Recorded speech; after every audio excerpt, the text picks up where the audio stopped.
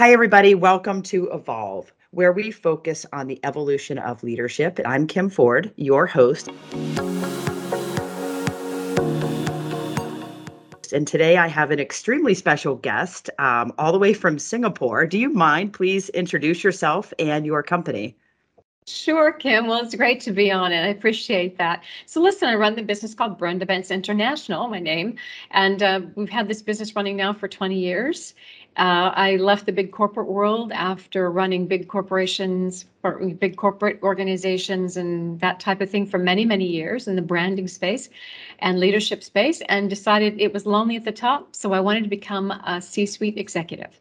And so that is really what I do. I work with the top leaders of big corporations all around the globe. I work on 6 continents. I have the honor of being able to do that. I have not cracked Antarctica yet. I need to do that. But yeah, and had the fortune also of living all around the world with those various companies. I jokingly say I'm running from Interpol, but that's not true either. So yeah, it's been a lot of fun. I also am a motivational keynote speaker, so I speak to large corporate audiences around the world at their global and regional conferences. And I've written 11 books on the topics of leadership and branding and coaching. And so yeah, I'm living the life that I designed for myself and couldn't be happier. Love what I do and get to do what I love. That is fantastic. And, I talk to CEOs every day. That's what we do for a living. And what's amazing is many of them are facing a lot of challenges right now. Can you kind of talk about what challenges are you seeing in the C-suite at the CEO level? I honestly don't think that in our lifetimes, at least, there's never been a bigger global leadership crisis. People are talking about the various crises, the geopolitical crises and the inflation crises, but actually there's a global leadership crisis taking place. And I think it's really unique. There's no map, no directions. It's so much uncertainty right now. And, we do better when we have certainty, right, Kim? So there's no map to follow. And I think leaders are really struggling with that. There's supply chain issues have really been disrupted. And I'm seeing this causing so many problems for so many of the organizations I work with, not just because you can't have access to the goods, but it's actually causing dissatisfied customers and consumers. They're like, wait a minute, I want that computer, but if I can't get it, I'll go somewhere else where I can get one. So that brand loyalty that we've all built up over the years, that's kind of going away. The geopolitical concerns is impacting supply chain. What do we do with, U.S.-China relations? Do we keep supplying from China? These are massive changes that are taking place. The Great Resignation wave, which is global. It is not just, specific to certain continents. Yeah. It is happening worldwide. And the thing is, it's not just a human resource issue or a talent issue. It's causing operational risks.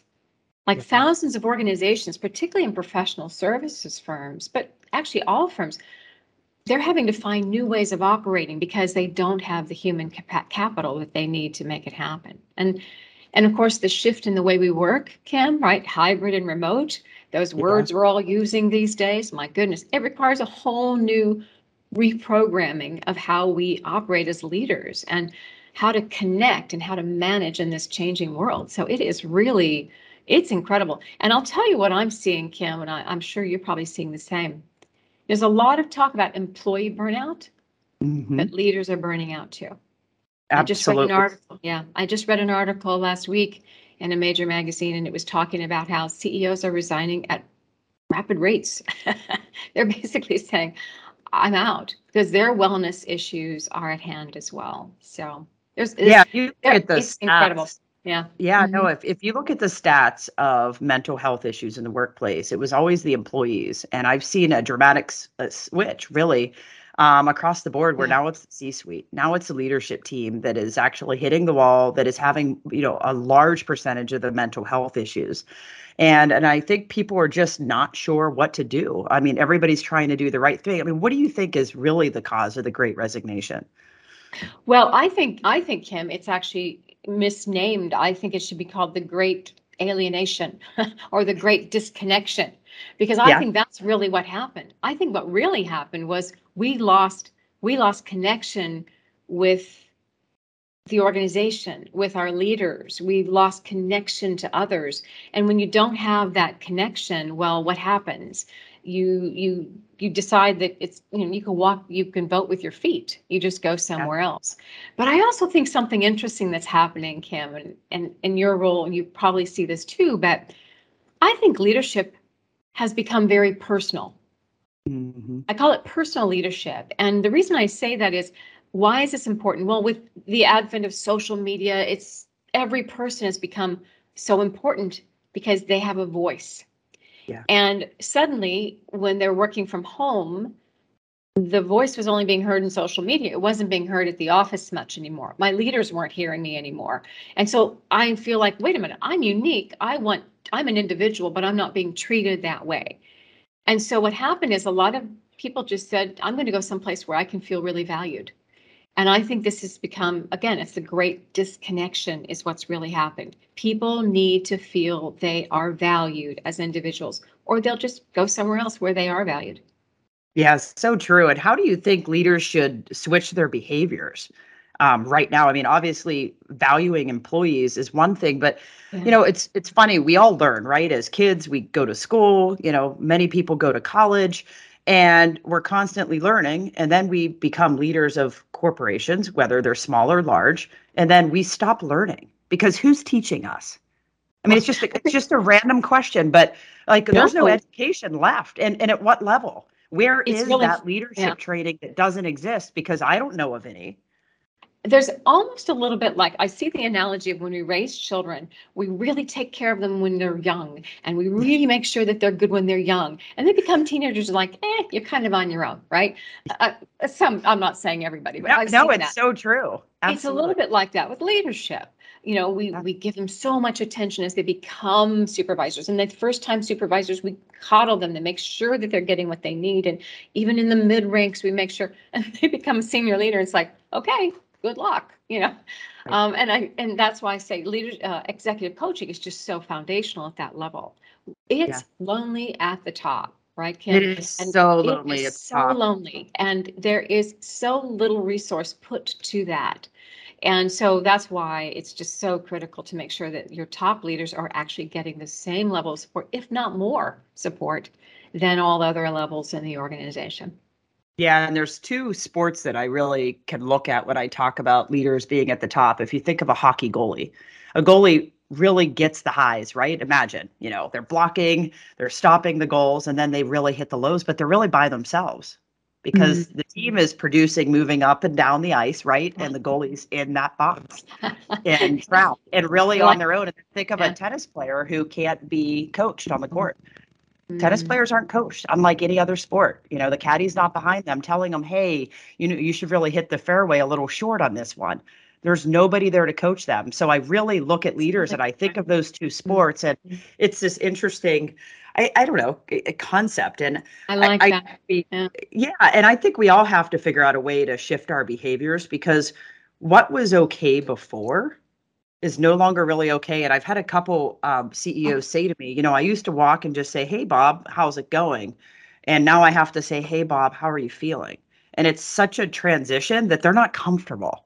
And I Yeah. think Well, that could be a oh, lot of that disconnect. absolutely. Well, I jokingly, and I mean this with all, just respect, but I jokingly call it the feelings are the other F word at work. It's like, we don't want to talk about feelings. I remember once I was coaching a German leader and I said something about, so how are you feeling? He says, I don't feel, I think. I'm like, okay, got it.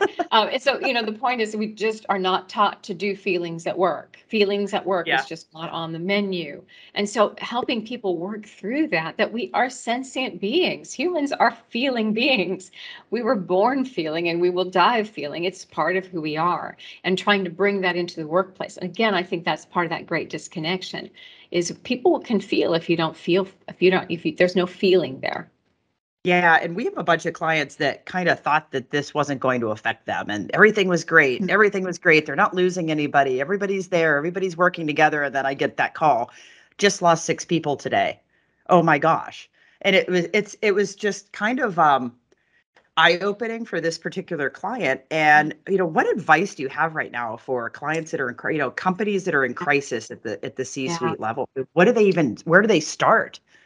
You know what? I say get down into the trenches. Get into the trenches, ask and listen. People Yeah. want to be heard. I was just talking to an executive just before this conversation, and he had taken over a job of another leader who had just left, and that person had been in that job for 3 years. And this particular leader said he decided he was going to spend the first week doing nothing but meeting every single person in his operation for 30 straight minutes. So he had 30-minute interviews. Time after time after time, they said, no one's ever asked us our opinion, what we think. Yeah. This time after time. And this is critical. People want to be heard. They want to know there's a purpose to what they do. And now is the best time to do this, because there's another thing, which is all this disruption happening. What do we need to do? We need to get into the trenches. Guess what? Probably some of the greatest answers are down in the trenches. These are the people who are dealing with issues every single day. And we often don't give them the credibility or the space to come up with ideas from themselves of what are we going to do? Here's our challenge. Knowing what you know about our customers, you're closest to the customers, or the operations that we're running. What do you think we should do? Because I really Yeah. think the job of a leader, Kim, is to be an enabler. That's what a leader does. It's in the Yeah. process of enabling others. So I think that's really key today. Get into those trenches and talk to people. Recognize their value and the potential in every single person. The possibilities are tremendous. Yeah, certainly. And at least a lot of people when they're hired, or young executives when they come into the workforce, we talk to them about building a personal brand and how important it is for you to kind of, if you're selling especially a service-based business, that you have to have a brand out there. Now, should a leader have a brand as well? Absolutely. Absolutely. In fact, I really firmly believe that leaders who have distinct, clear brands they are more successful. I've seen it year after year after year. They are more successful because brands are leaders. Leaders are brands too, right? And the way I define a brand, Kim, is that a leader's brand is the way others perceive, think, and feel about that leader in relation to other leaders. So Yeah. perceptions, thoughts, and feelings, those are foundational. In branding, perception is reality. How you are perceived is what your brand is, whether you like it or not. That's perception is It's so reality, true. whether you Right. like But it or not. control your And that's brand. I mean, because, remember what I said, it's the way others perceive, think, and feel. So people always say, oh, branding, personal, that's so me, me, me. I said, not just the opposite. It's the way you want others to perceive, think, and feel. So those others are the most important part of your brand. And you really need to be aware of how others are perceiving you. And that is within your control. It is within your control. And then we also have perceptions, thoughts, and feelings. We think about people, but as I mentioned earlier, we feel about people. And yeah. most of the time, we're going to remember leaders for how they made us feel, not for what they did or what they said. We will remember how they made us feel. I Yeah. remember the very worst boss I ever had in my life. I chuckle now, but this is a true story. I used to walk into his office when I had a piece of bad news with a note, like a notebook. And I looked Yeah. like I was going to take notes, but really I was going to shield myself, because whenever he got upset, he had a big pot of pens on his desk and he would literally throw them at you. So I was like, for You're defending ducking, myself. right? Oh I my got really gosh, good that's at ducking, hysterical.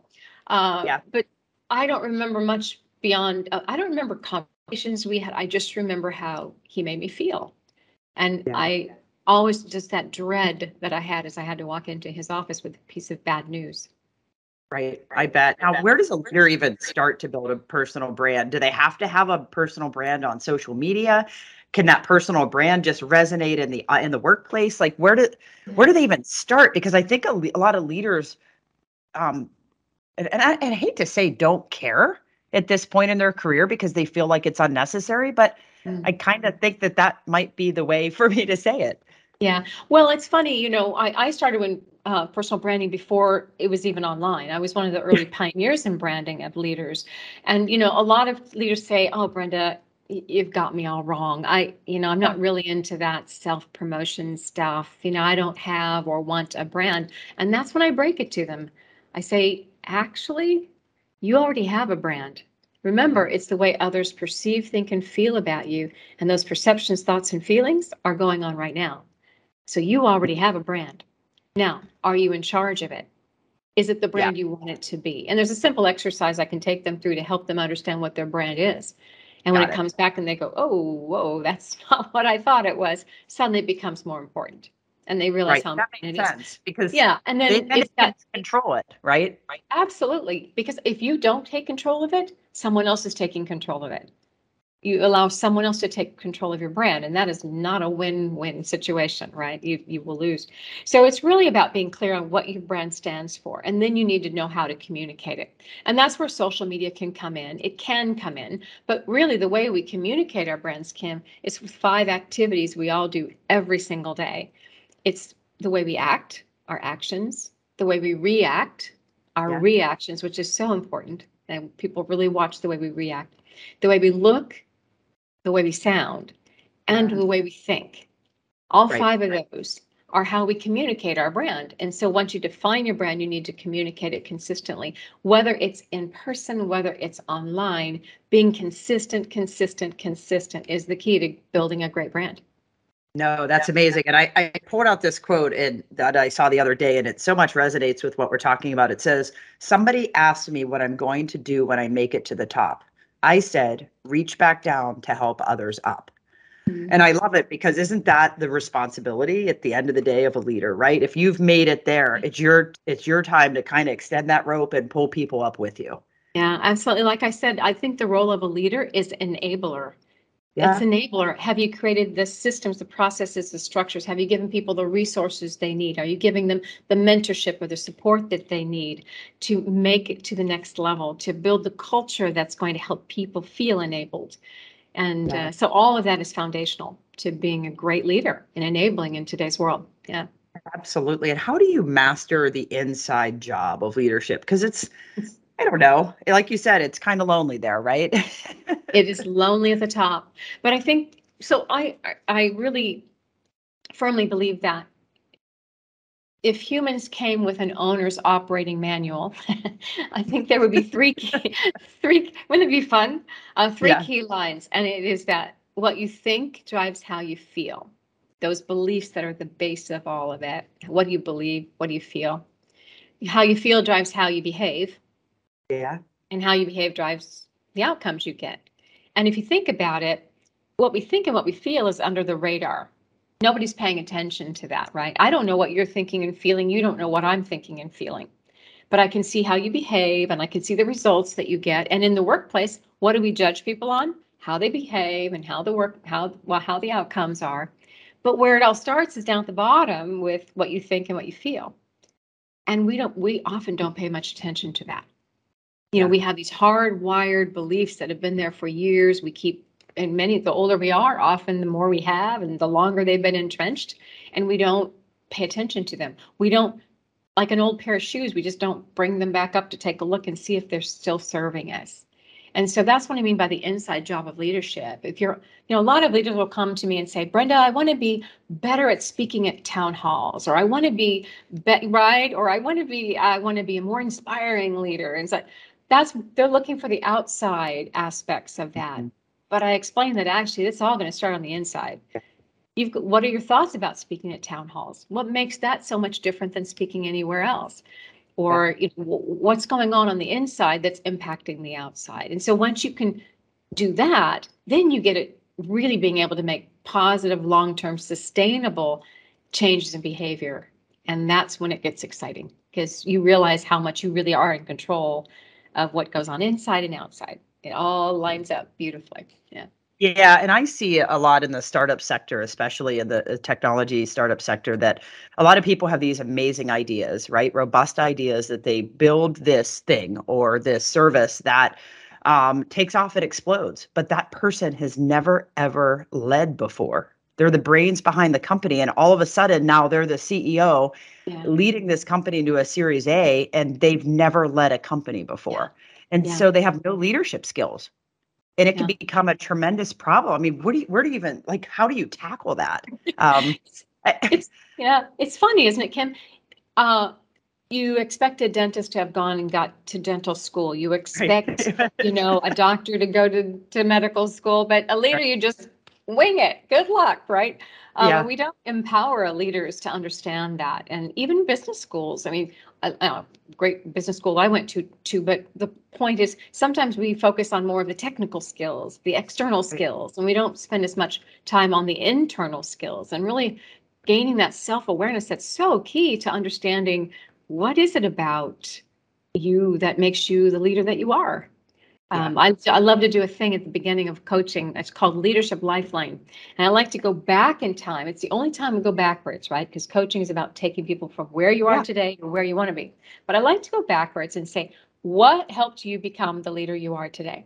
And inevitably, there are incredible ahas because we learn, just like we learn from our parents how to be a parent, and we Yeah. swear we'll never be like them. Of course. Of Because course we we're do. so awful. Of course we do. Uh, Yeah. just the same with leaders. We have picked up leadership habits along the way without even realizing it. And when you can actually bring those to the surface, it's really fascinating. I was working with one CEO, and he very, very large company, 75,000 people, and he he he tested one way on a little exam I gave him, but it didn't seem to be who he was at all. And so I asked him about that juxtaposition. And when we did the leadership lifeline, he says, "I get it." He said, "That test shows what I really am, but in the workplace, I'm trying to be something that I learned to be. And if I can just get back to my natural style, I think I'll be more Yeah. successful." And sure enough, he was. Yeah. Yeah. And authenticity is very much clearer to the other person, not Oh, necessarily yourself. you can smell it, feel it, taste it, can't you? Yeah. Yeah. Yeah. I If they're mean, not being authentic. Yeah. we work with a few CEOs that I just think are absolutely amazing. Like their true heart comes out into their workforce. They actually care, they actually listen, but it's natural. They were not taught to do that. It's how they think, and that's how they've built successful companies. But to me, that's a natural born leader that knows how to lead with their gut. And a lot of people created this amazing product or service that they're not natural born leaders. So it's very hard for them to learn to be that person they want to be. And that's where, I don't know, I kind of, like you said, it's lonely at the top, but there's just not a lot of resources out there for Yeah. leaders to get there. Yeah. Now, a lot of CEOs are struggling. And, if you could sum it all up, do you have advice? If you could give a piece of advice to CEOs right now, what would it be? I think the number one thing is communicate, communicate, communicate. People want to know what's going on. They want to know, even if, do you know the James, do you know the Stockdale paradox? Have you heard of No, this? no. Oh, it's so powerful. If we have enough time, let me share with you this powerful paradigm. So James Stockdale was an American officer in the Navy during the American Vietnam War, right? During the Vietnam War. And he became a prisoner of war, or POW. And he was there for Yeah. 7 years in this camp, you can imagine, right? So he became kind of the de facto leader of the POWs. Now, he noticed three groups of POWs and the impact that being a POW had on them. And this is really fascinating. He found, first of all, he said, interestingly, those who died first were the blind pessimists. These are the people who would say, oh, we're never going to get out of here. This is going to end badly. We're all going to die. They had no hope at all. And in fact, they did die first. Those are the people that died first. Now, those who died second were, interestingly, Kim, the blind optimists. We'll be out by year end. We're going to be out by Yeah. Christmas. You know what? We're going to be out by Unreasonable spring. expectations. Remember that? Yep. And when the results didn't live up to their expectations, well, they lost hope and they died too. And those were the ones that he called the hopeful pragmatists. I'm sorry, those are the ones that were the blind optimists. But the Yeah. hopeful pragmatists are those that said, you know what? We don't know when we're going to get out, and things may change, but we can overcome this. And there was a sense of hope, but it was balanced, and it was grounded in reality too. So it's that balance between hope and reality. And so when I talk to leaders today, that's what I encourage them to say. It's things like grounded in reality, but having a sense of hope and future, what can be. And the marriage of those two, I think, is what people need today. We don't need Yeah. to pretend Pollyanna that everything's perfect, but give it to me straight. But also, I want some hope. I want to see. And so we can say things like, you know what? I don't know what's going to happen next, to be perfectly honest, but I know that we are going to survive this. We always have. We will thrive. And I'm looking forward to the future. And here's some of the things that I see coming ahead that I'm excited about. We will prevail. And I think Yeah. that's what people want to hear today. Yeah, I like that. I like that advice, and that's what a great conversation. Oh, thank you so much. It was You're great more to than talk to you. welcome, Kim. I enjoyed it. Yeah. Awesome. And our goal with Evolve is to really connect leaders, allow CEOs to learn, connect, and grow together. And Brenda, thank you so much for taking the time, and thank you for, speaking to me so late at your time at night. And No problem. love to follow you, and I hope our Thanks. listeners will follow you as well. Thank you. Would love that. All right. Thanks, Kim. Really great to connect. All right. Thank Bye-bye. you. Bye-bye.